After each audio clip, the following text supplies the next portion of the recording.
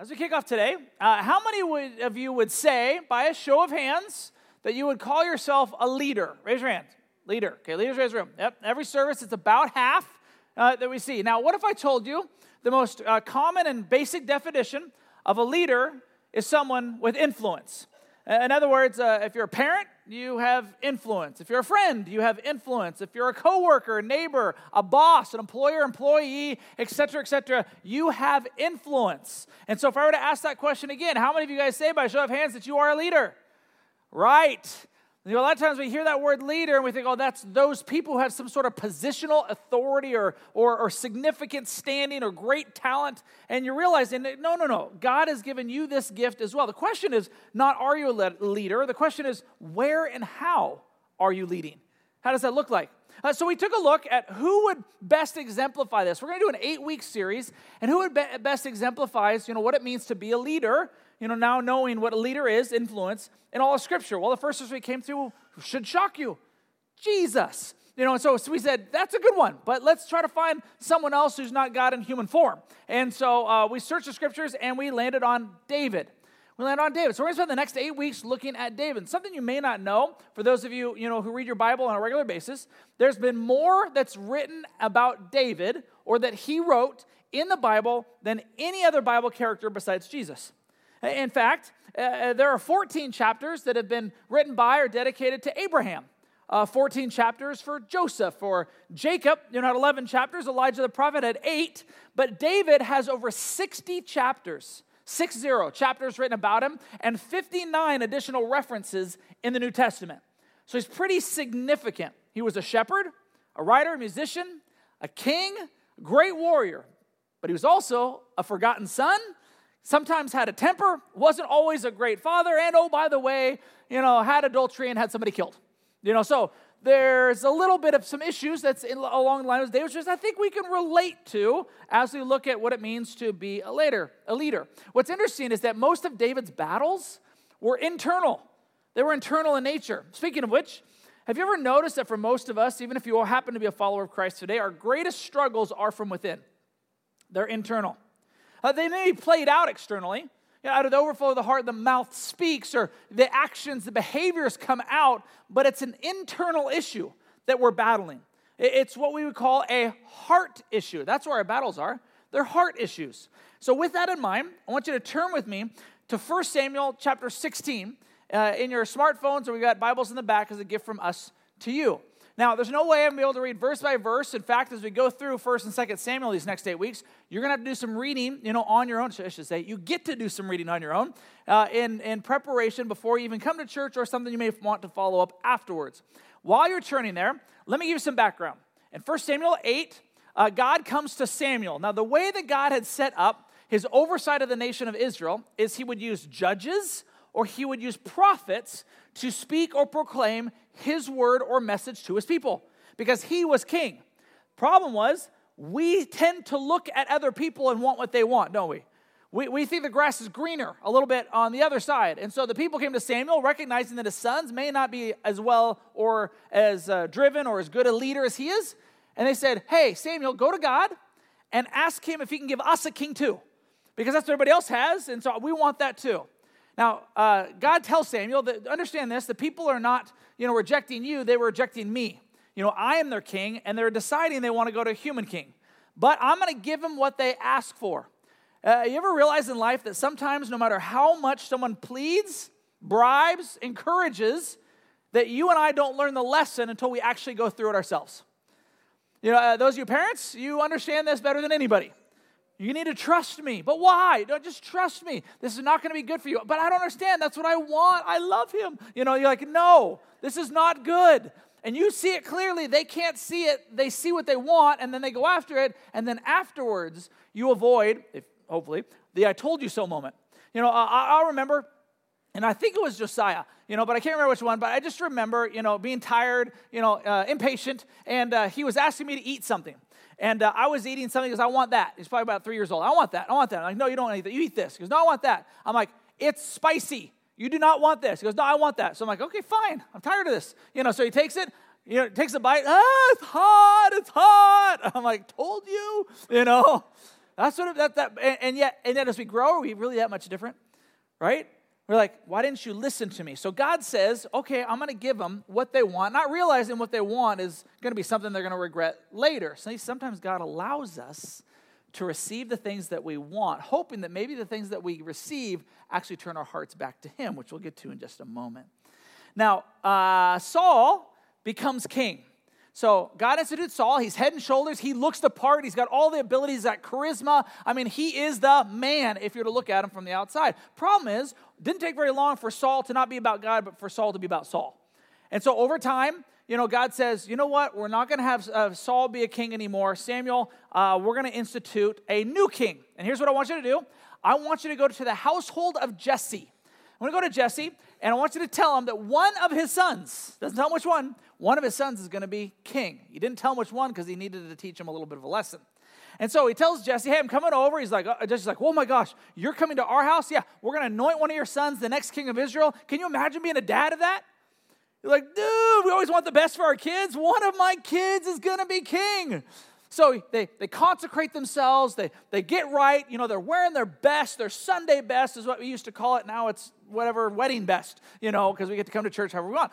So we come, they come to their best. And so he says, here are my sons, all 7 of them.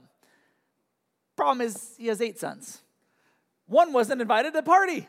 That one happened to be David. He was out tending sheep. He was the runt of the family. Wasn't even thought of when it came to this kind of experience. And I wonder, have you ever been the kid that was overlooked or told that you couldn't do it or couldn't be a part of it?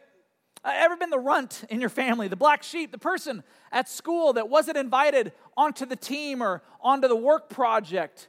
Maybe you were the person at work who everybody else seems to get the promotions and they get to get the raises, and you're like, am I invisible here? I've been putting out just as much effort and as much painful endurance into this, and I'm the one that's forgotten. Have you ever felt like your parents, cared more for you than maybe cared more for your siblings than for you? Ever been in that situation? Have you ever experienced any of those things? And you have a little idea of what it must have felt like to be David growing up. But here's the really cool thing about God. God looks at leadership from the inside out. You and I tend to look at it from the outside in. We can't help it. When we see someone in our society, like, man, that person is gorgeous. That person has ability. That person has charisma. That person is so smart. That person has it all together. And we say that is successful. And God says, maybe, but that's not what I look at. I look at the secret ingredient, which is the heart. See, when Samuel went to Jesse's house, the first person he comes across is Eliab, one of Jesse's oldest sons. And when he arrived, Samuel took one look at Eliab and thought this, surely this is the Lord's anointed. He looks the part. Look at him. He's got to be the one. But the Lord said to Samuel, don't judge by his appearance or height, for I've rejected him. The Lord doesn't see things the way you see them. People judge by outward appearance, but the Lord looks at the heart. Honesty time. We can fool a lot of people, even ourselves, at times, into thinking that we've got it all together based on our external actions or responses. How easy is it to walk into church and have the smile on and I'm good and I'm okay, and to walk into work and still meet, the demands and the quota, to be the boss, to be the leader, to be the coach, to be the teacher, to be the student, bring home the grades, all that kind of stuff, where nobody else seems to know or few people know the true battle that's taking place from within. The true battle that's happening inside of our hearts. God sees through all of that because he wants to go to where it matters most. See, David becomes an unlikely leader because of his heart after God. Not because of his perfection, not because he wasn't going to make mistakes, but because of his heart after God. Now, God rejects Saul for the same reasons. He's got all the talents and influence. He's even winning battles, as he goes through, but his heart wanders further and further away from God. 1 Samuel chapter 13, verse 14, Samuel is talking to King Saul, but now your kingdom must end. For the Lord has sought out a man after his own heart. The Lord has already appointed him to be the leader of his people because you have not kept the Lord's command. See, a person after God's heart is 3 main things. And I would say it this way. A heart that is humble, a heart that is committed, and a heart that is coachable. 2 Chronicles chapter 16:9 says, the eyes of the Lord search the whole earth, in order to strengthen those whose hearts are fully committed to him. That's what Jesus said. It's about loving God and about loving other people. Now, think about it in your own context. Parents, coaches, businessmen or women, teachers, however it may be that you find yourself, isn't this the same character qualities that you would want to have an employee, a child, a friend, someone whose heart is humble, someone whose heart is committed, someone whose heart is coachable? Those of you who've ever been in the coaching world, you understand the most challenging and most difficult kid to coach is the one who's uncoachable. The one who thinks that because they played Madden football that they understand how to play football. And they're, I got this. Check out my dance moves. Like, that's not football. I don't care how good you are at Fortnite. That's not football. That's a whole different deal. It's hard to coach people. So the question it's easy to look at other people. The question is now we got to self-reflect. Where's your heart? Do you have a heart that is humble? Do you have a heart that is committed? Do you have a heart that is coachable? I can be honest and say at times I do. But there are other days and times that I get to the end of the day and I realize, I did it by my own strength, my own power, and I found myself in a lesser position. See, after being anointed by Samuel, David did not become king right away. He was 15 years approximately is what we think at the age of the time. And I'm skipping some stuff based on what you're going to be reading in Scripture this week. But what happened was a war broke out between the Philistines and the Israelites. And you see this happen time and time again. They just don't like each other. Okay? So this big battle breaks out, and you can follow along in 1 Samuel 17, chapter 17. And Jesse, David's dad, gets David and says, hey, David, dude, can you take some lunch to your brothers and then report back to me? What he wants to know as a dad is, how are the sons doing and how's the battle going? So David heads over there, taking lunch. He's the errand boy, he's the only one that's left, and he takes it to his brothers. Upon arriving, he comes across this scene. And the scene is the Philistines are on one side of a hill, the Israelites are on the other side of the hill, and this is how it would go. They'd wake up in the morning, and imagine this, these guys would put on their armor, and they'd psych themselves up, and they'd get each other psyched up. They first start, you start with some fist pounds, then some chest bumps, then you're knocking heads, and then you're doing anything you can, and you see this before any NFL football game, before the game starts, and they're just going, yeah, get the testosterone flowing, we're going to kill you guys. And then they get on the one side, and they start their chants, and you can just feel it going on. At least that's how I imagine it. So this is happening on one side. They're getting psyched up. They're talking about battling. This is war. And the Philistines are doing the same thing on the other side. Then every morning for 40 days, out comes one Philistine, just one. His name is Goliath. He happens to be over 9 feet tall and has been a warrior since his youth. This is what he is gifted and talented to be able to do. Think Shaquille O'Neal on steroids and you're starting to get it. Shaquille was 7 feet tall, so he's 2 feet taller than Shaquille, incredibly coordinated. And he walks out there. And he starts talking smack. And he just says, hey, why don't we settle this way? You send your best warrior to fight me. If I win, you guys become our slaves. If that person wins, likely, then we'll become your slaves. And then he starts trashing, talking, calling down, curses upon the gods and all that kind of stuff. And he does this every single morning. And here's the crazy part. When he starts doing this, all that, we got him, their hearts fail them, and they freak out. And they go back to their tents, and the same thing happens the next day, and the next day, and the next day. In fact, Caroline and I got a chance 4 years ago to go to Israel, and based on archaeological discoveries, we found that this is most likely the place in which the battle took place.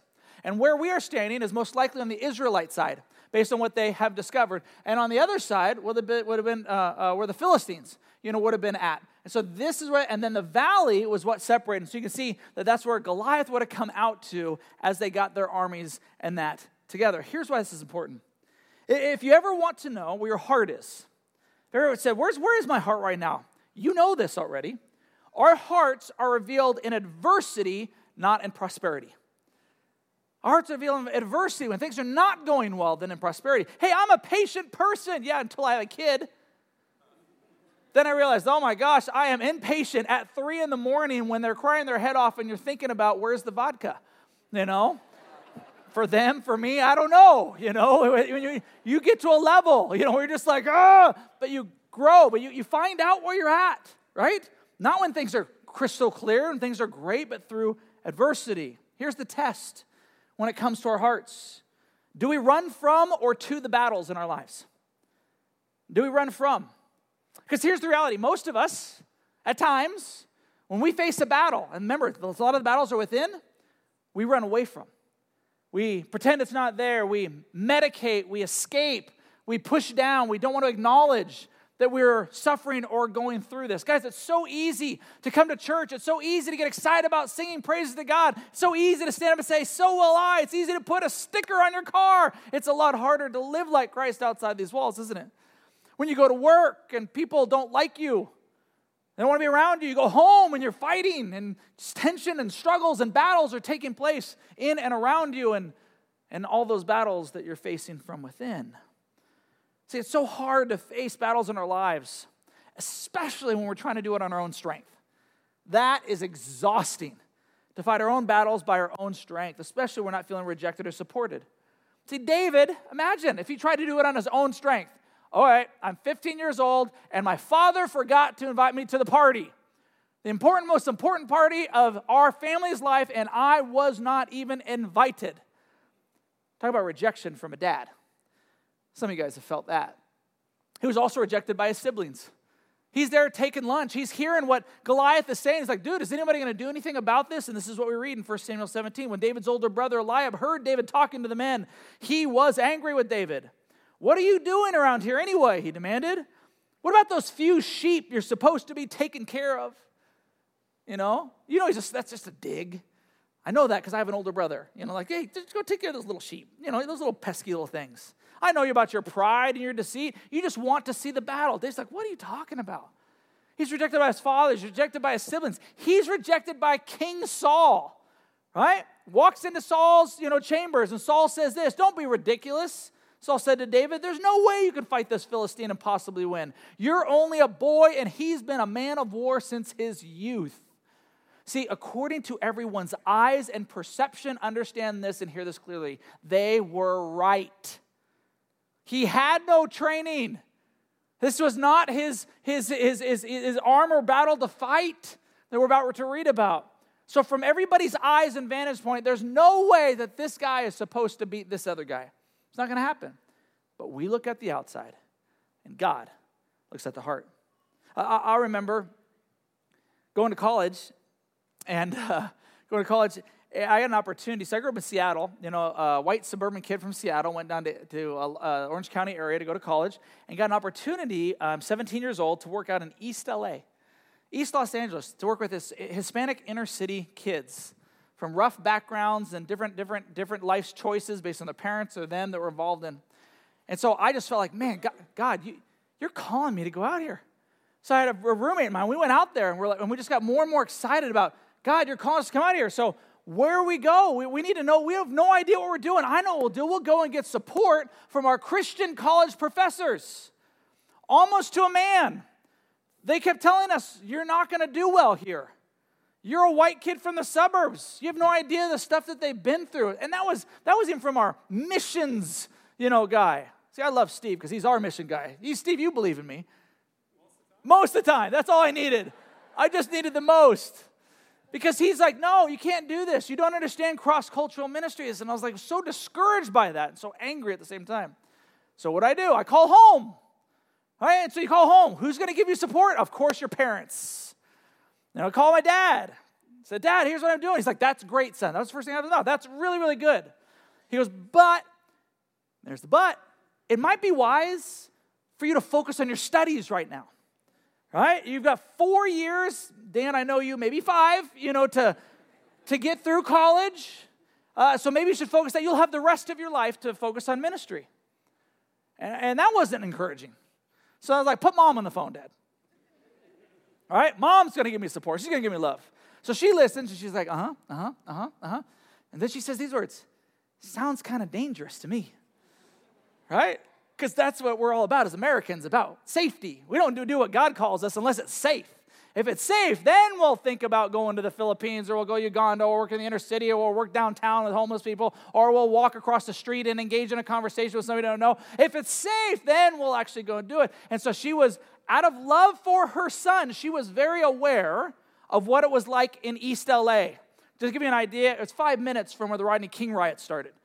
So it was not a great part of town, but we were still in just boldened, just going like, our hearts are burning to be a part of this. And here's what I can tell you, is that we got all of our friends together. We got other idiots of people who have no experience together. And when one idiot is following another idiot, sometimes some cool things happen. Because you start to believe in things that other people don't see. And you work together. And I can tell you it was an amazing 5 years of ministry. Some of the most amazing 5 years of ministry of my life.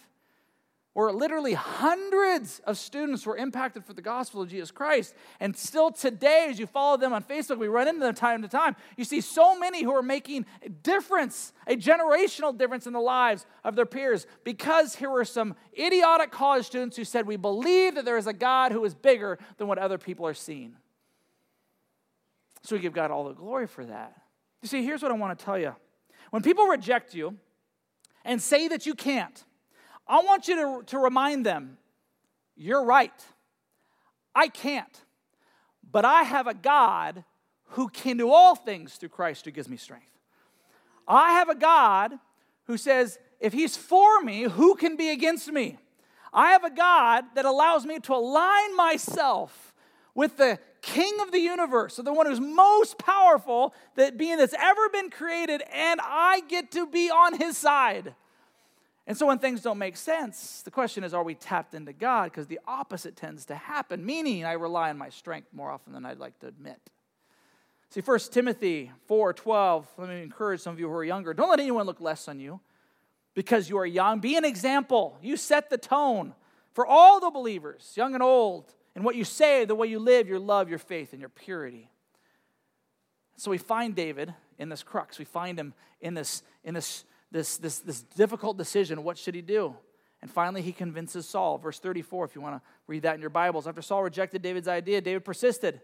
Check this out. I've been taking care of my father's sheep and goats, David said. When a lion or a bear comes to steal a lamb from the flock, I go after it with a club and rescue the lamb from its mouth. If the animal turns on me, I catch it by its jaw and club it to death. And David's a dude, man. He's legit. I have done this to both lions and bears, and I'll do this to this pagan Philistine too, for he's defied the armies of living God. I have the strength, I have the power, David says, I can do this. Is that what he says? He says, the Lord who rescued me from the claws of the lion and the bear will rescue me from this Philistine. His faithfulness, his trust was in God. So Saul finally consented. All right, go ahead. And may God be with you. That's what he says. And peace be with you. You're like, really? Saul, you're not going to even walk out at the tent with him, just to even see what happens? It's crazy. Here's the cool part and the maturing process that we see. When our hearts are faithful to God in battle, the little ones in lives, he gives us more opportunities to be leaders for him in the larger battles of life. See, some of us want to do great things for God. We want to be involved in amazing things. Do you realize that if you are faithful with little, Jesus says, that you will be given more? Are we faithful with the little battles that are in front of us, that lead us to other opportunities to grow, other opportunities to be a leader and to have influence as our hearts are connected with him? So David convinces Saul. So Saul decides, all right, you need to be prepared. He puts on his own armor. Saul puts on his armor on David, which is too big, it's too clunky, it doesn't work.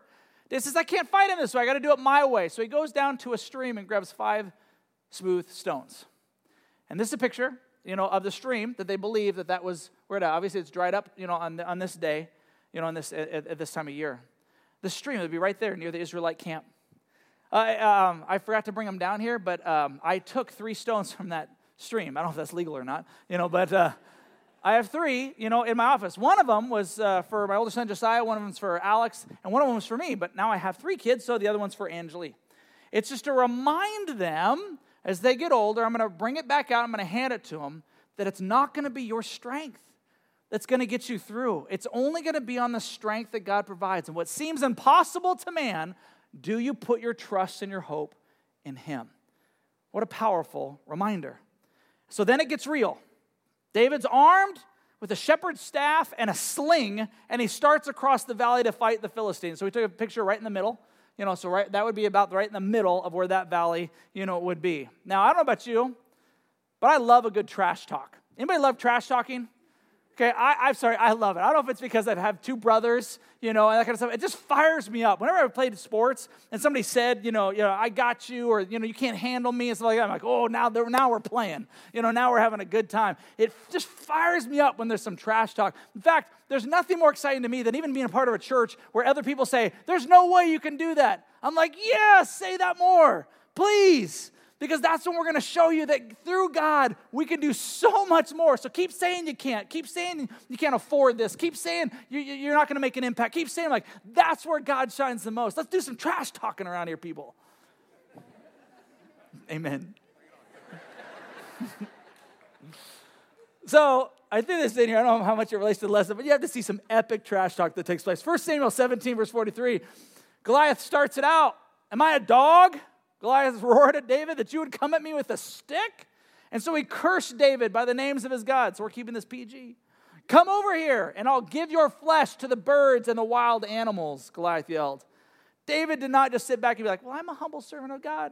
No, he starts firing some major trash talk back. Check this out. You come at me with a sword, spear, and javelin, but I come at you with my own strength and power to do what I need to do. That's not what he does. Notice what he says. But I come at you in the name of the Lord of heaven's armies, the God of the armies of Israel, whom you have defied. David has nothing. Goliath has no idea what he's walking into. You're going to go against David? Yeah, you'll win almost every single time. You go against David with God on his side, you're going to lose every single time. Today, the Lord, not me, the Lord will conquer you, Goliath, and I then will kill you and cut off your head. Then I will give the dead bodies of your men to the birds and wild animals. This is good. And the whole world will know that there is a God in Israel, and everyone assembled here will know that the Lord rescues his people, but not with sword or spear. This is the Lord's battle. It's not our battle. It's the Lord's battle. It's my part to play in the battle, and he will give you to us. So David then grabs a simple sling, puts a rock in it, and he let it fly. And it went straight into the forehead of Goliath, and it says it knocked him unconscious to the ground. So then he grabs Goliath's sword, and he lops off his head. Just cut it clean off. And it's fascinating because as soon as he did that, the strength in the Israelites' hearts came back. And they went, yeah, we got this now. Because they needed a leader who was going to trust God in the battle that was to be fought. The Israelites were doing it on their own strength, and how many of us do it on our own as well? And our hearts fail us, and they leave, and we wonder why, and we escape instead of fighting the battle that God's called us to fight with him leading the way. Oh, by the way, I had to throw in one last scripture. 1 Samuel 17:57, so you can see it's in the Bible. As soon as David returned from killing Goliath, Abner brought him to Saul with the Philistine's head still in his hand. Bet you didn't see that in flannel graph when you were in Sunday school. For some of you guys are there, right? I mean, 9 foot. How big? He probably had a dome that was probably this big, just walking around like, yeah, what's up now? Just picture that. This is in the Bible, people, right? God put that in there for a reason. That's just crazy. Sorry, that's where my mind goes, along those lines. Goliath fought with his own strength. David fought with a power far beyond himself. So what giant or battle are you facing in your own strength and power right now? It's exhausting, isn't it? The battle belongs to the Lord. Your heart has got to be committed to him. Here's what I can tell you. I've gone through days and seasons and times where I fought on my own strength, my own experience, my own talent that God has given me in the very same way that King Saul did. And I get to the end of those days, weeks or months or seasons in my life, and I'm just like, wow, I am completely exhausted. I don't know if there was any difference or impact that was made at all in the lives of other people. Then there's other seasons where you are absolutely dependent on God, and you don't know how you're going to get through it, and you trust him, and you walk in his ways. And all of a sudden, you're like, that was amazing, because it wasn't your battle. You had your part to play, but it was God's strength that carried you through the day. So one last question I had to ask myself that I hope you're asking yourself this morning. How can I develop the heart after God? How can I be his kind of leader? It's one word. Don't miss it. Surrender. It's not a word our culture talks about in terms of becoming a leader, that we have to surrender. To have a heart after God doesn't mean try harder. It actually means surrender. To surrender my life to His will and His ways. To take time daily to say, God, this is your day. I surrender this day to you. I surrender all. And every time you do that, you find the strength that only He provides, because now it's Him at work instead of you doing all the lifting. We surrender by getting into groups with other people, because we need other people's strength that God uses in our lives, which is why we have our small group fair this weekend. It's to say it's not just coming on Sunday. You'll get some strength that way, but getting in each other's lives and encouraging and walking this journey together with Jesus at the center is what's most important. Let me close with this. A heart after God is not one that's perfect. We're going to get to that when it comes to David. It's not that you're not going to make mistakes. The question is, when you fall down and make the mistakes, will you get back up? That's the heart after God, to get back up, to ask for forgiveness, for grace, for mercy, and to say, God, I know my own heart. I know the tension that I battle with within, and I need your help when I do fall and I do fail. I couldn't help. I'm a kid who grew up in the church, so some of you guys are not going to have any idea what this is, but there's some things called hymns that I grew up with. And one of the hymns that came to my mind over and over this week was called Come Thou Fount. And it may sound funny to you because it almost sounds like it's a different language instead of the modern language you use today. But some of the words of the song is, Come thou fount of every blessing, tune my heart to sing thy grace. And then down below it says, Oh, to grace, how great a debtor daily I'm constrained to be. Let that goodness, like a fetter, bind my wandering heart to thee. So connect my wandering heart to you, God, because prone to wander, Lord, I feel it. Prone to leave the God I love. So what I do is I surrender. I take my heart. Lord, here it is. Take and seal it. Seal it for thy courts above. And that's the idea of surrender. God, I need your help with this, because it's out of this that all of this flows. Will you stand with me as we pray? Father, thank you so much for our time together. And I ask, Lord, that you would just draw our hearts to you, that we would fight the battles, little and small, with you in mind. Lead us, guide us, help us to sing these words from our hearts, not just from our mouths. And if there's anybody here who's not yet put their trust in you, that today would be the day that they say, God, my heart is finally yours. Father, if there are those in this room that's wandered from you, that realize that you're welcoming with open arms to come back and receive that grace. Change our heart, Lord. We love you. It's in Jesus' name that we pray. Amen.